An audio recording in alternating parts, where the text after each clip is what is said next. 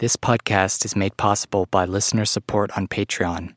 If you would like to support the podcast, please visit patreon.com/Sam Reed's Near-Death Experiences. Why should I be frightened of dying? See no reason for it. You gotta go sometimes.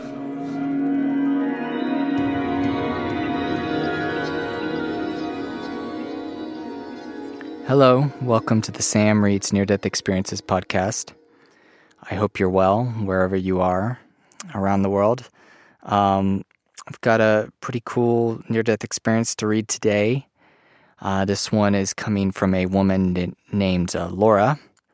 And Laura had just given birth to a son, and she began hemorrhaging. And then she received a blood transfusion and I guess had some kind of complication with the blood transfusion, had a crazy high fever, and had a near-death experience. This occurred back in 1979, so quite a ways back. But it's really a fascinating near-death experience that she has a conversation with Jesus, kind of this argument about whether she can stay or if she has to go back. So there's a lot of wisdom that she gets from it, and a lot of things that we can kind of discuss and try to learn from. I found this, as per usual, on the NDERF.org website, the Near Death Experience Research Foundation. I will post the link in the description, so please go check it out if you want to read it, or if you want to check out any of the answers to the questions that they ask when someone submits a story. So, that's kind of all I got. We'll dive right into it. This is Laura's near-death experience.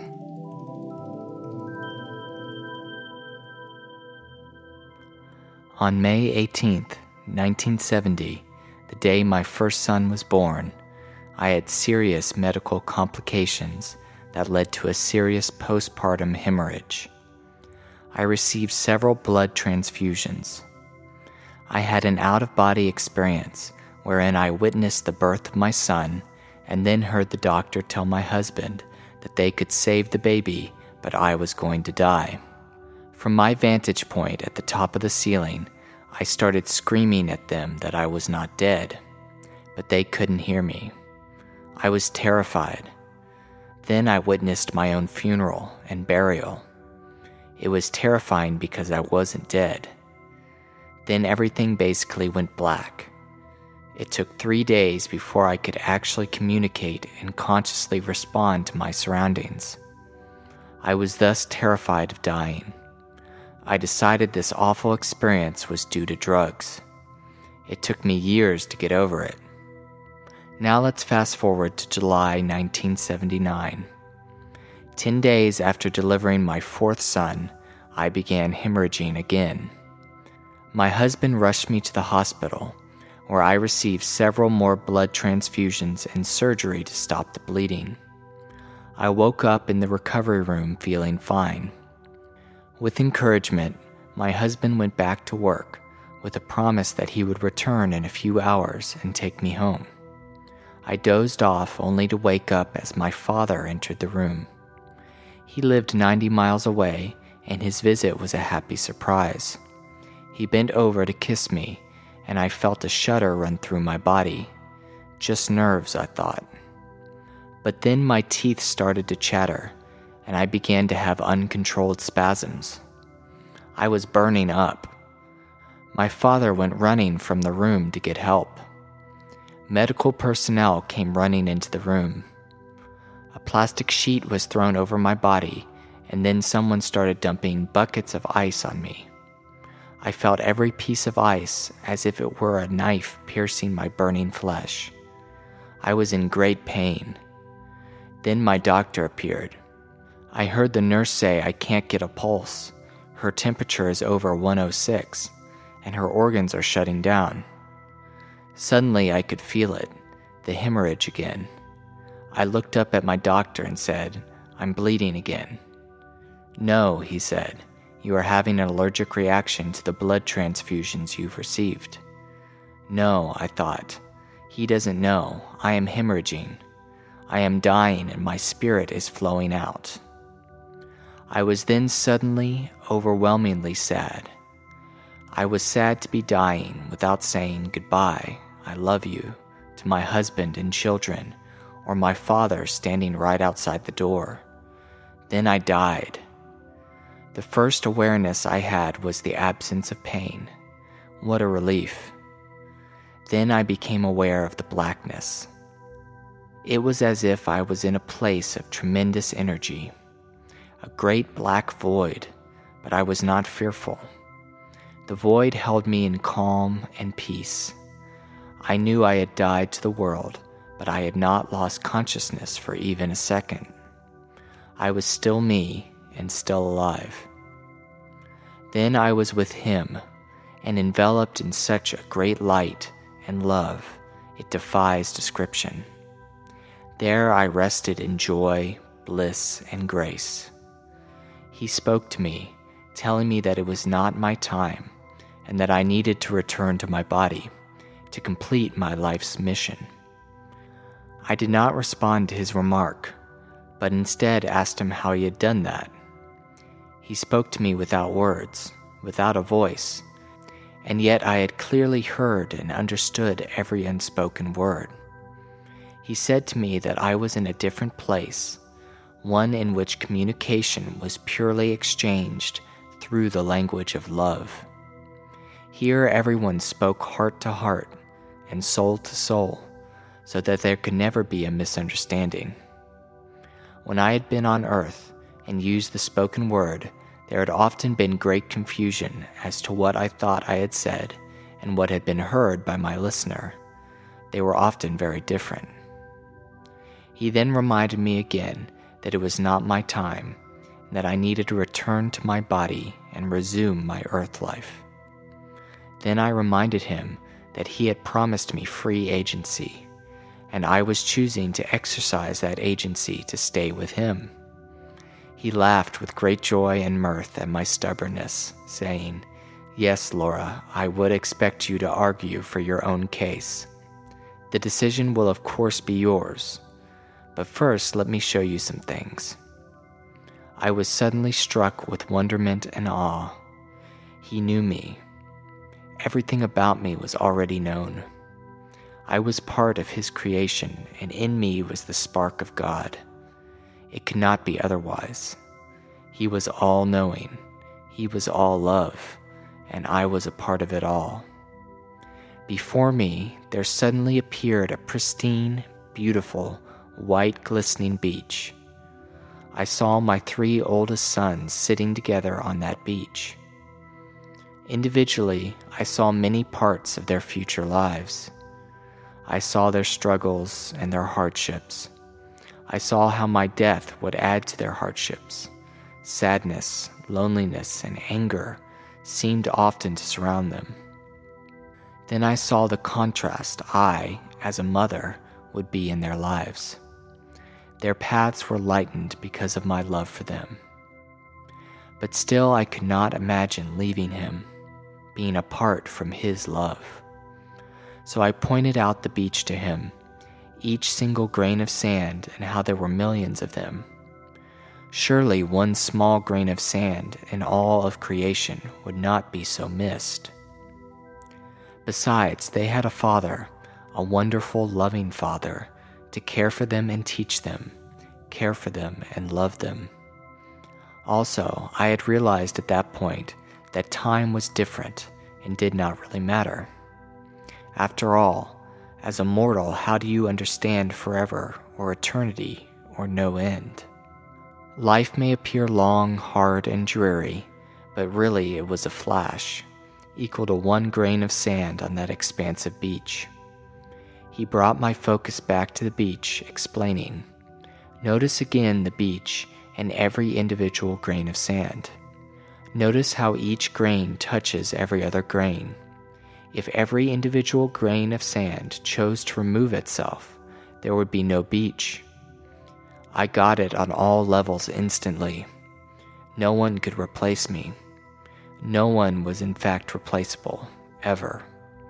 everyone must contribute their own unique part of the beach. Suddenly, it dawned on me that I had only witnessed the lives of 3 of my sons. "Where is my baby?" I asked. "Why is he separated from his brothers?" "He is younger. He will be raised differently," was the reply. "That cannot be," I said. "His father would not let that happen." "His father will not be with him long," I was given to understand. "He will not have the influence on him that he does on your other sons."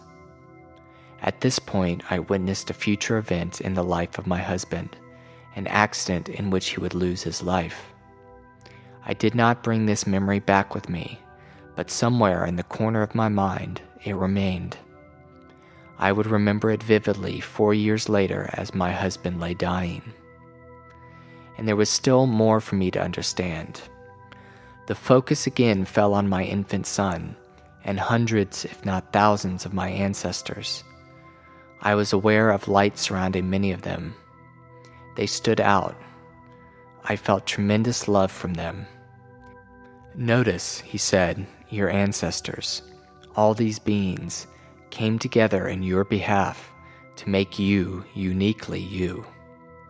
I realized in Earth words that he was referring to my DNA. You wanted to go to Earth to learn, to progress, to contribute to creation. All these spirits came together to help you do that. The focus then was back to my baby. "In all of creation," he said, "your infant son chose you to be his mother, and none other. Together," he said, "you have made a covenant to fill these roles in each other's earth life. This covenant is and was a very sacred covenant, not to be taken lightly." Suddenly, I could not wait to return to Earth, to my sons, all 4 of them, to my family, to life on Earth. But before doing so, I was brought to another level of awareness. It was as if when I was focused on him, that was my complete and only awareness. But when changing focus, such as on the beach, I saw much more. My life flashed before me. A life review was in order. When it was over, my head was hung in shame, for he had seen it too. I was not happy about many of my actions. Then, in awe, I turned to him, asking, "How can you still love me so completely after witnessing my many sins?" "You are a child of God," he said, "and God is love. I see you purely as love."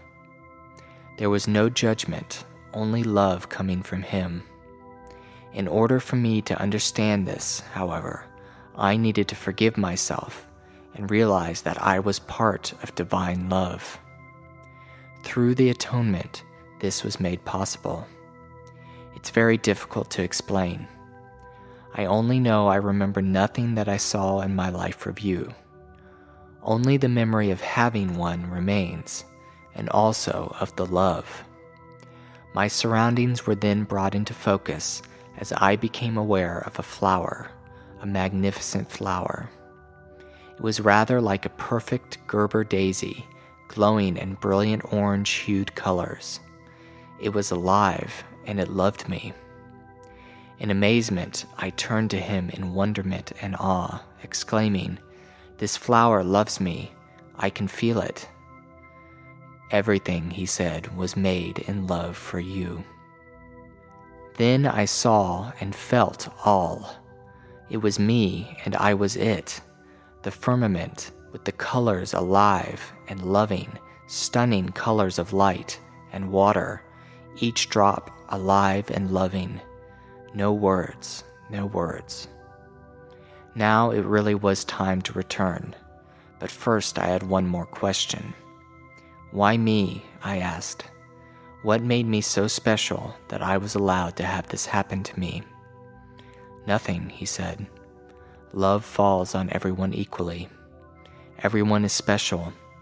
This was just something you needed to accomplish your chosen life mission." I was almost ready to return, but first I needed to secure a promise that I could soon return to him. Again, I felt his great mirth, his tremendous love for me, and his complete knowing of me. Because you see, there really is no other option. We all return. He did then remind me that the only thing I would get to bring back with me was love, the love I gave away.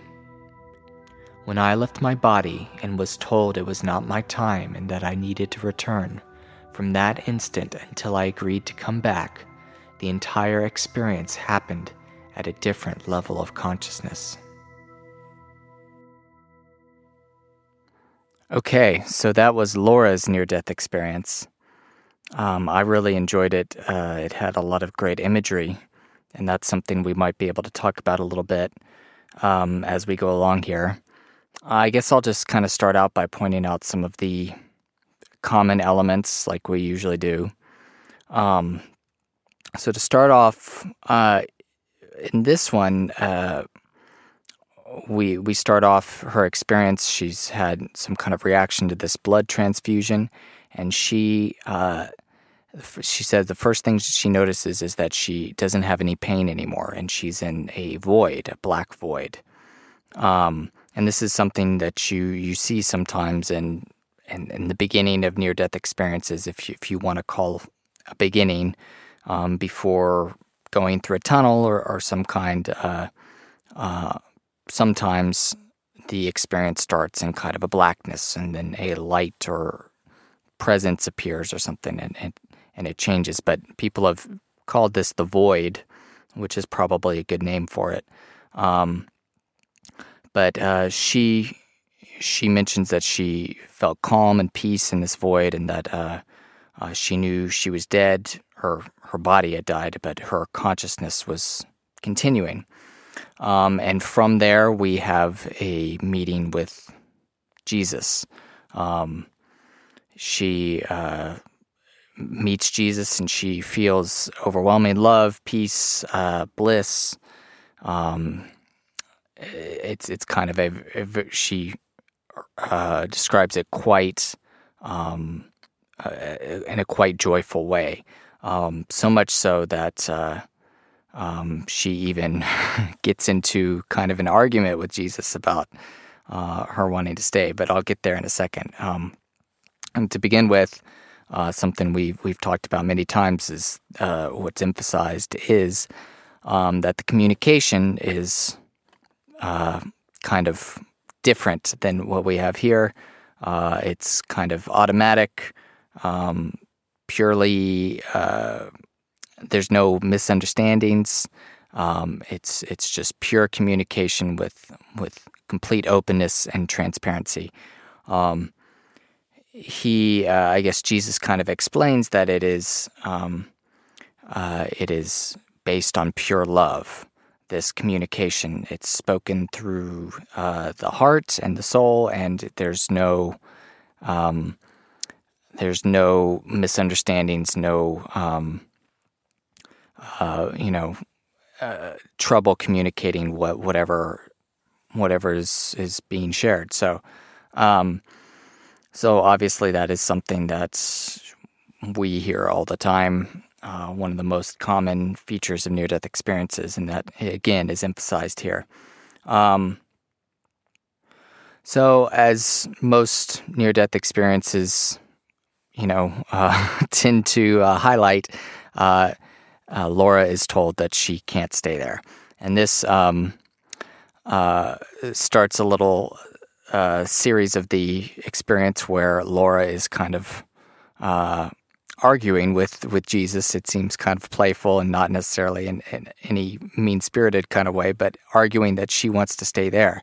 And he even, she says, "Can I plead my case?" And he's like, yeah, he laughs and he says, "Sure, I expect you to use your free will." And so here we have the experience, the divine figure kind of explicitly kind of acknowledging the free will of the individual. So she feels completely at home. She says she feels everything about her is known. She's in perfect love. She says that she was a part of his creation, and in her was the spark of God, the image of God, perhaps.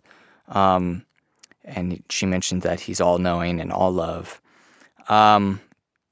So while she wants to stay there with him, they kind of transport to a beach. And,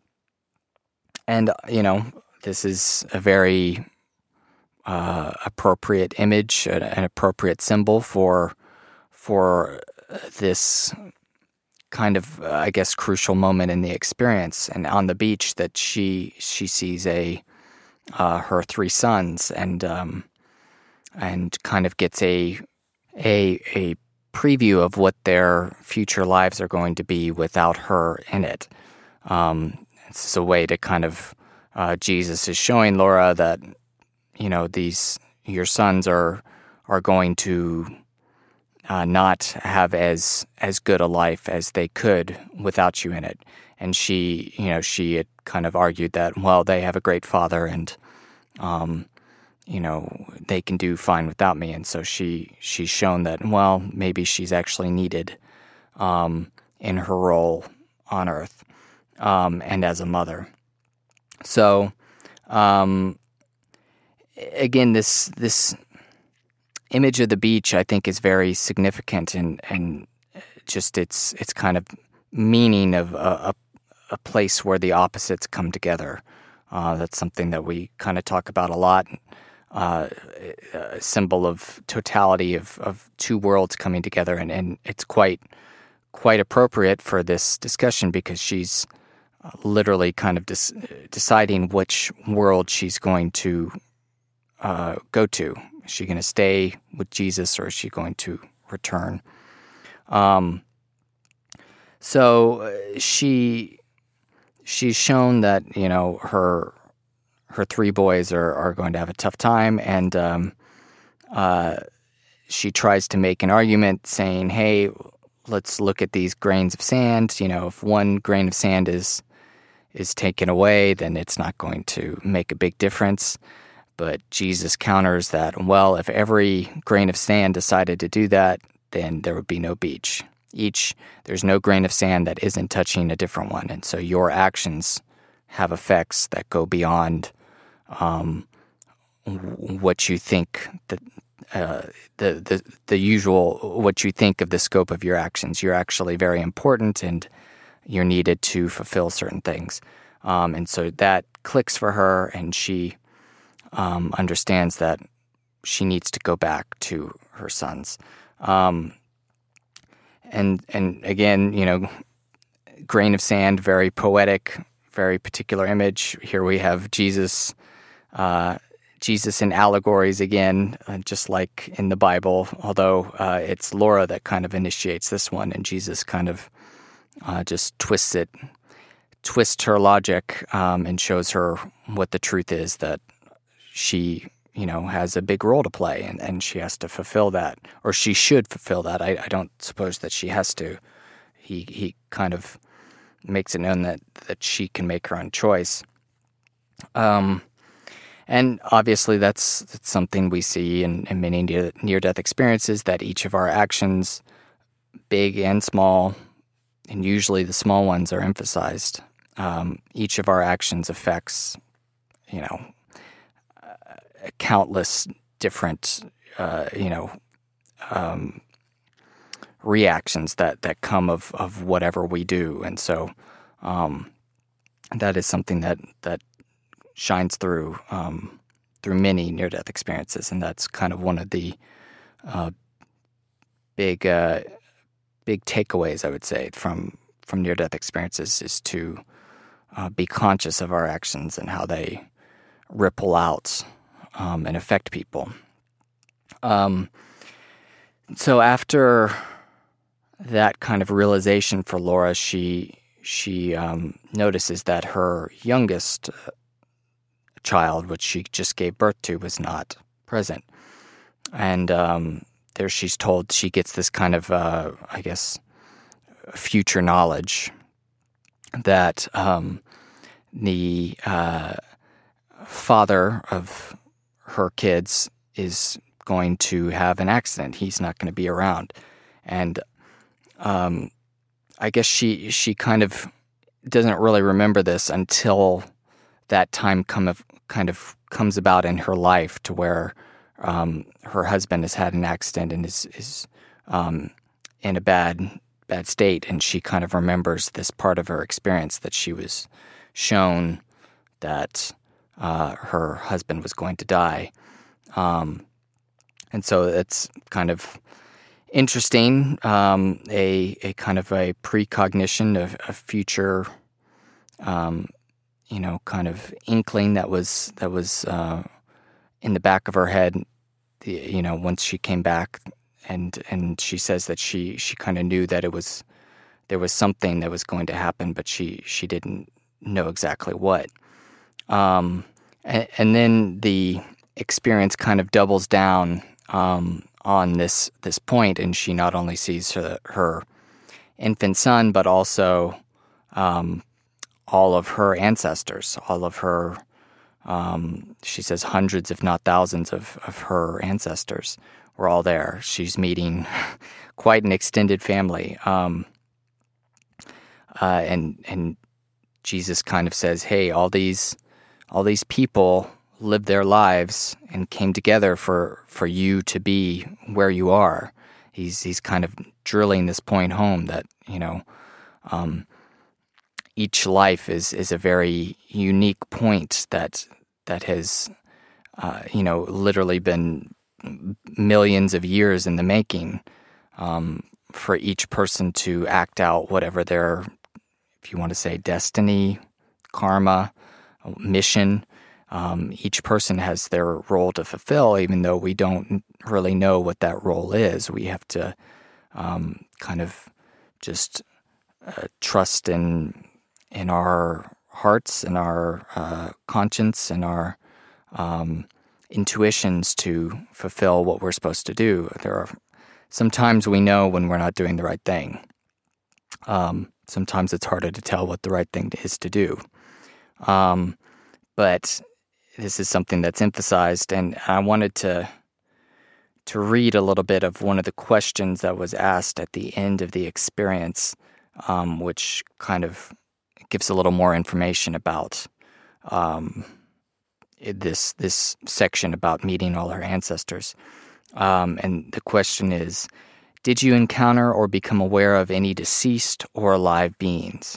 And the answer is, yes, I was aware at some point of my progenitors. I was aware of hundreds of them, as it was explained to me that I had chosen to come to Earth to complete a certain mission. The mission was unique to me, but also had a universal impact. I needed a specific DNA, if you will, and my ancestors had united in love to give that to me. There were no mistakes in my birth. It was perfection, universal. And this actually reminds me of a quote that we had discussed when I was reading that chapter by Carl Jung on life after death. One of the previous episodes, he mentioned this little, let me see if I can find it real quick. So I'm just going to read it real quick and then kind of relate it back to what we were talking about. Buddha was twice asked by his disciples whether a man's karma is personal or not. Each time he fended off the question and did not go into the matter. To know this, he said, would not contribute to liberating oneself from the illusion of existence. Buddha considered it far more useful for his disciples to meditate upon the Nidana chain, that is, upon birth, life, old age, and death, and upon the cause and effect of suffering. I know no answer to the question of whether the karma which I live is the outcome of my past lives, or whether it is not rather the achievement of my ancestors, whose heritage comes together in me. Am I a combination of the lives of these ancestors, and do I embody these lives again? Have I lived before in the past as a specific personality, and did I progress so far in that life that I am now able to seek a solution? I do not know. Buddha left the question open, and I like to assume that he himself did not know with certainty. I could well imagine that I might have lived in former centuries and there encountered questions I was not yet able to answer, that I had to be born again because I had not fulfilled the task that was given to me. When I die, my deeds will follow along with me. That is how I imagine it. I will bring with me what I have done. In the meantime, it is important to ensure that I do not stand at the end with empty hands. Buddha, too, seems to have had this thought when he tried to keep his disciples from wasting time on useless speculation. The meaning of my existence is that life has addressed a question to me, or conversely, I myself am a question which is addressed to the world, and I must communicate my answer, for otherwise I am dependent upon the world's answer. That is a suprapersonal life task, which I accomplish only by effort and with difficulty. Perhaps it is a question which preoccupied my ancestors and which they could not answer. Could that be why I am so impressed by the fact that the conclusion of Faust contains no solution? Or by the problem on which Nietzsche foundered, the Dionysian side of life, to which the Christian seems to have lost the way? Or is it the restless Wotan Hermes of my Alemannic and Frankish ancestors who poses challenging riddles? Okay, so I know that was a little bit long, but he talks quite a bit about that kind of this idea of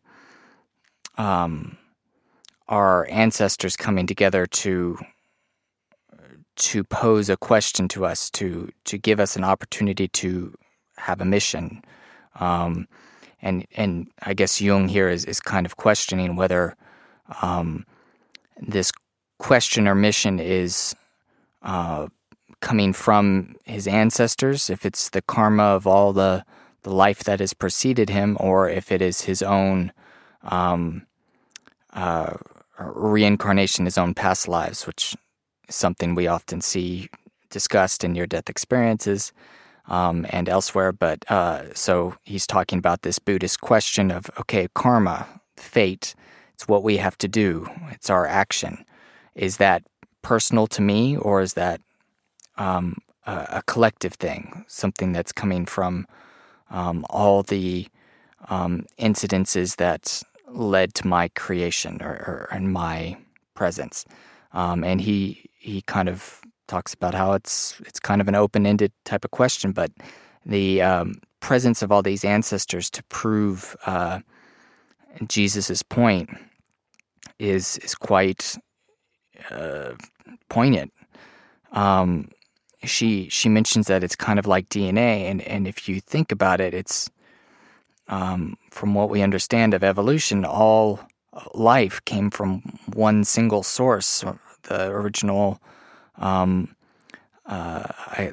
strand of DNA that has branched out in countless variations over millions of years to create such a diversity that it has its own kind of will to it, and it has led to each and every one of us in our own particular kind of configuration and in our particular lives and our place, and near-death experiences often express the idea that you choose where you're supposed to be and your parents, and that's something that is mentioned in this, that her newborn son is it says, in all of creation, he said, your infant son chose you to be his mother and none other.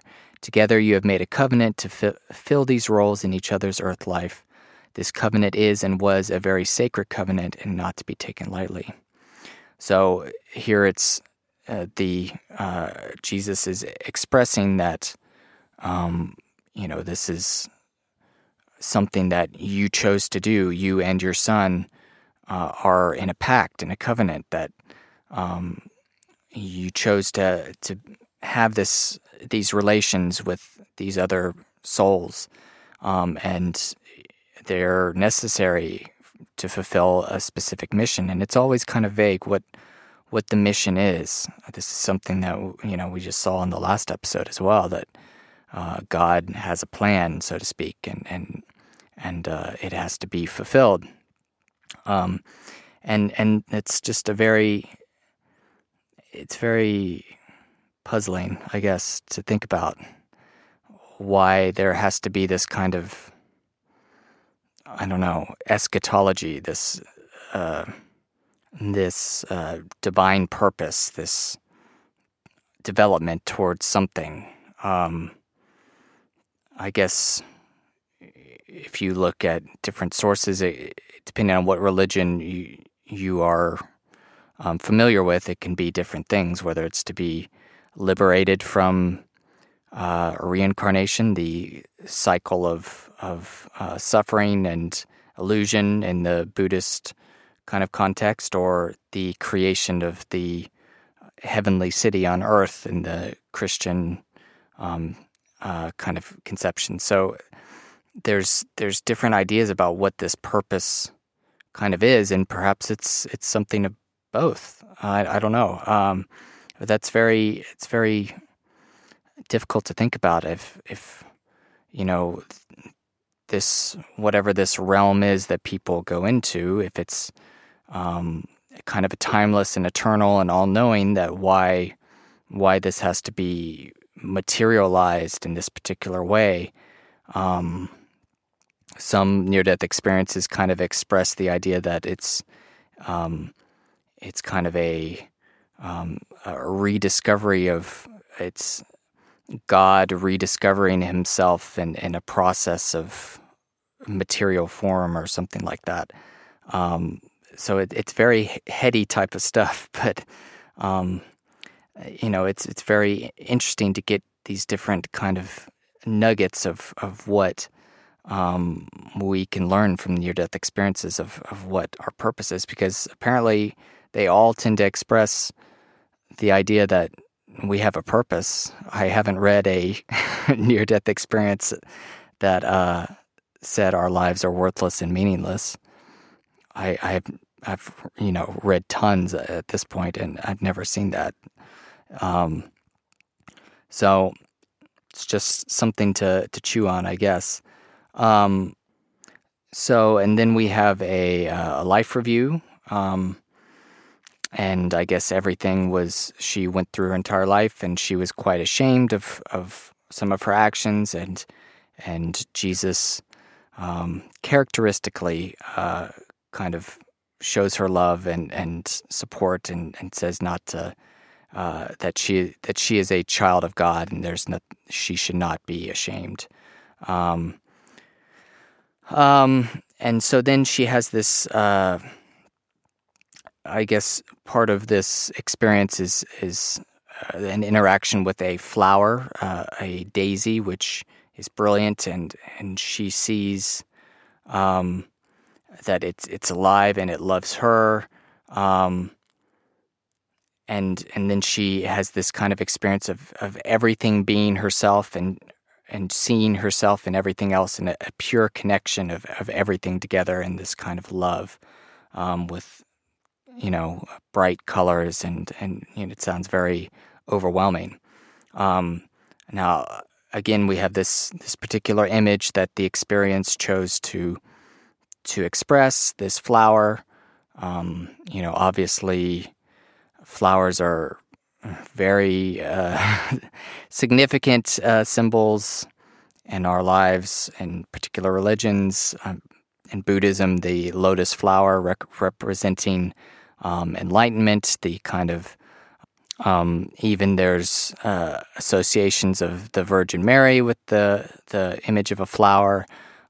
So, and obviously in our daily lives, we give each other flowers as symbols of sympathy and affection, and it's something that is blooming, developing, growing. There's often talk of the heart flowering into union with God. So obviously this is a very potent image again. I'm not going to go into too much depth about it, but I bring these up just to try to make sense of these particular, I guess the imagery of a near-death experience is, I've kind of mentioned throughout this that it is the experience itself that is choosing these particular images. I wouldn't say that Laura has any particular control over what she is interacting with. It seems like she can see herself and have a reflection of herself and to narrow her consciousness to focus in on something, but the experience has its own kind of purpose.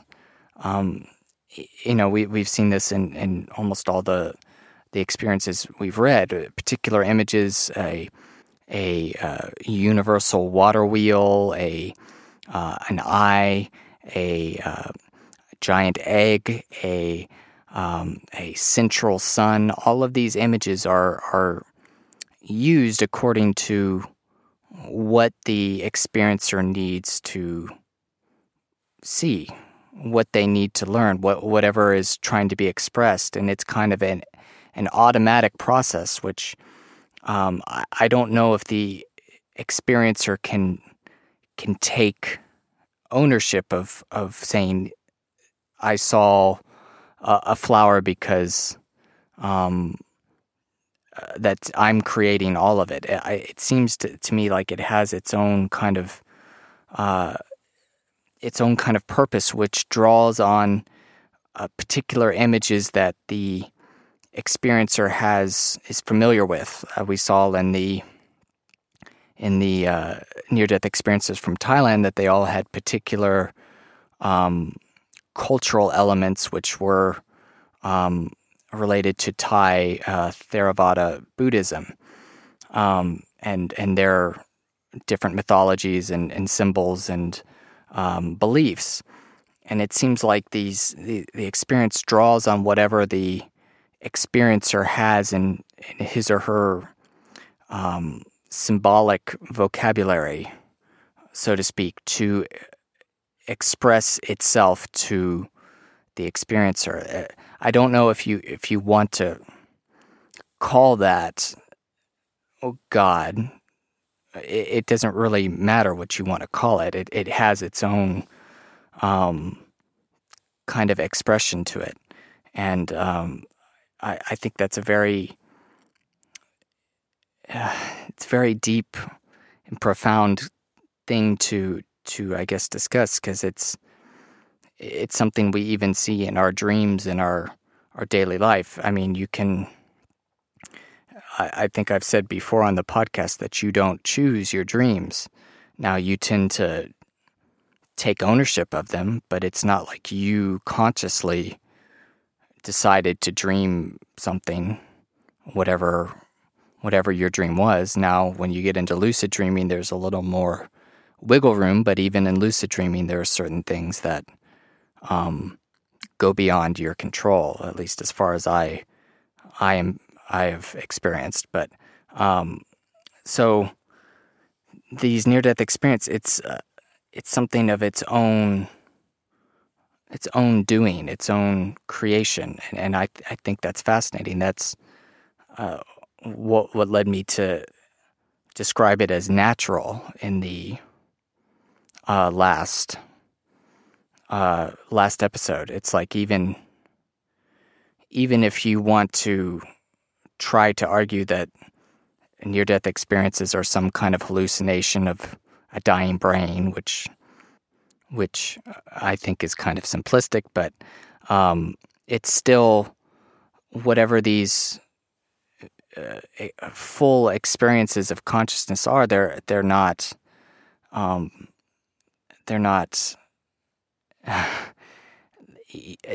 your doing. They're kind of something that you get pulled into. It's something that you are kind of along for the ride, like I mentioned before, and I kind of see that reflected in our daily lives, that our intuitions are the things that come to us, those meaning that grips us, our dreams, which we are part of. It's not something that we have direct control over. That we're in relation with something that is alive, that has its own will, and I'm hesitant to write that off as something that is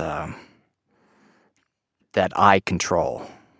I would much rather try to see myself as the smaller party in this kind of drama that unfolds itself, which we see throughout our lives. So, I think I'll end it there. Thank you so much for listening.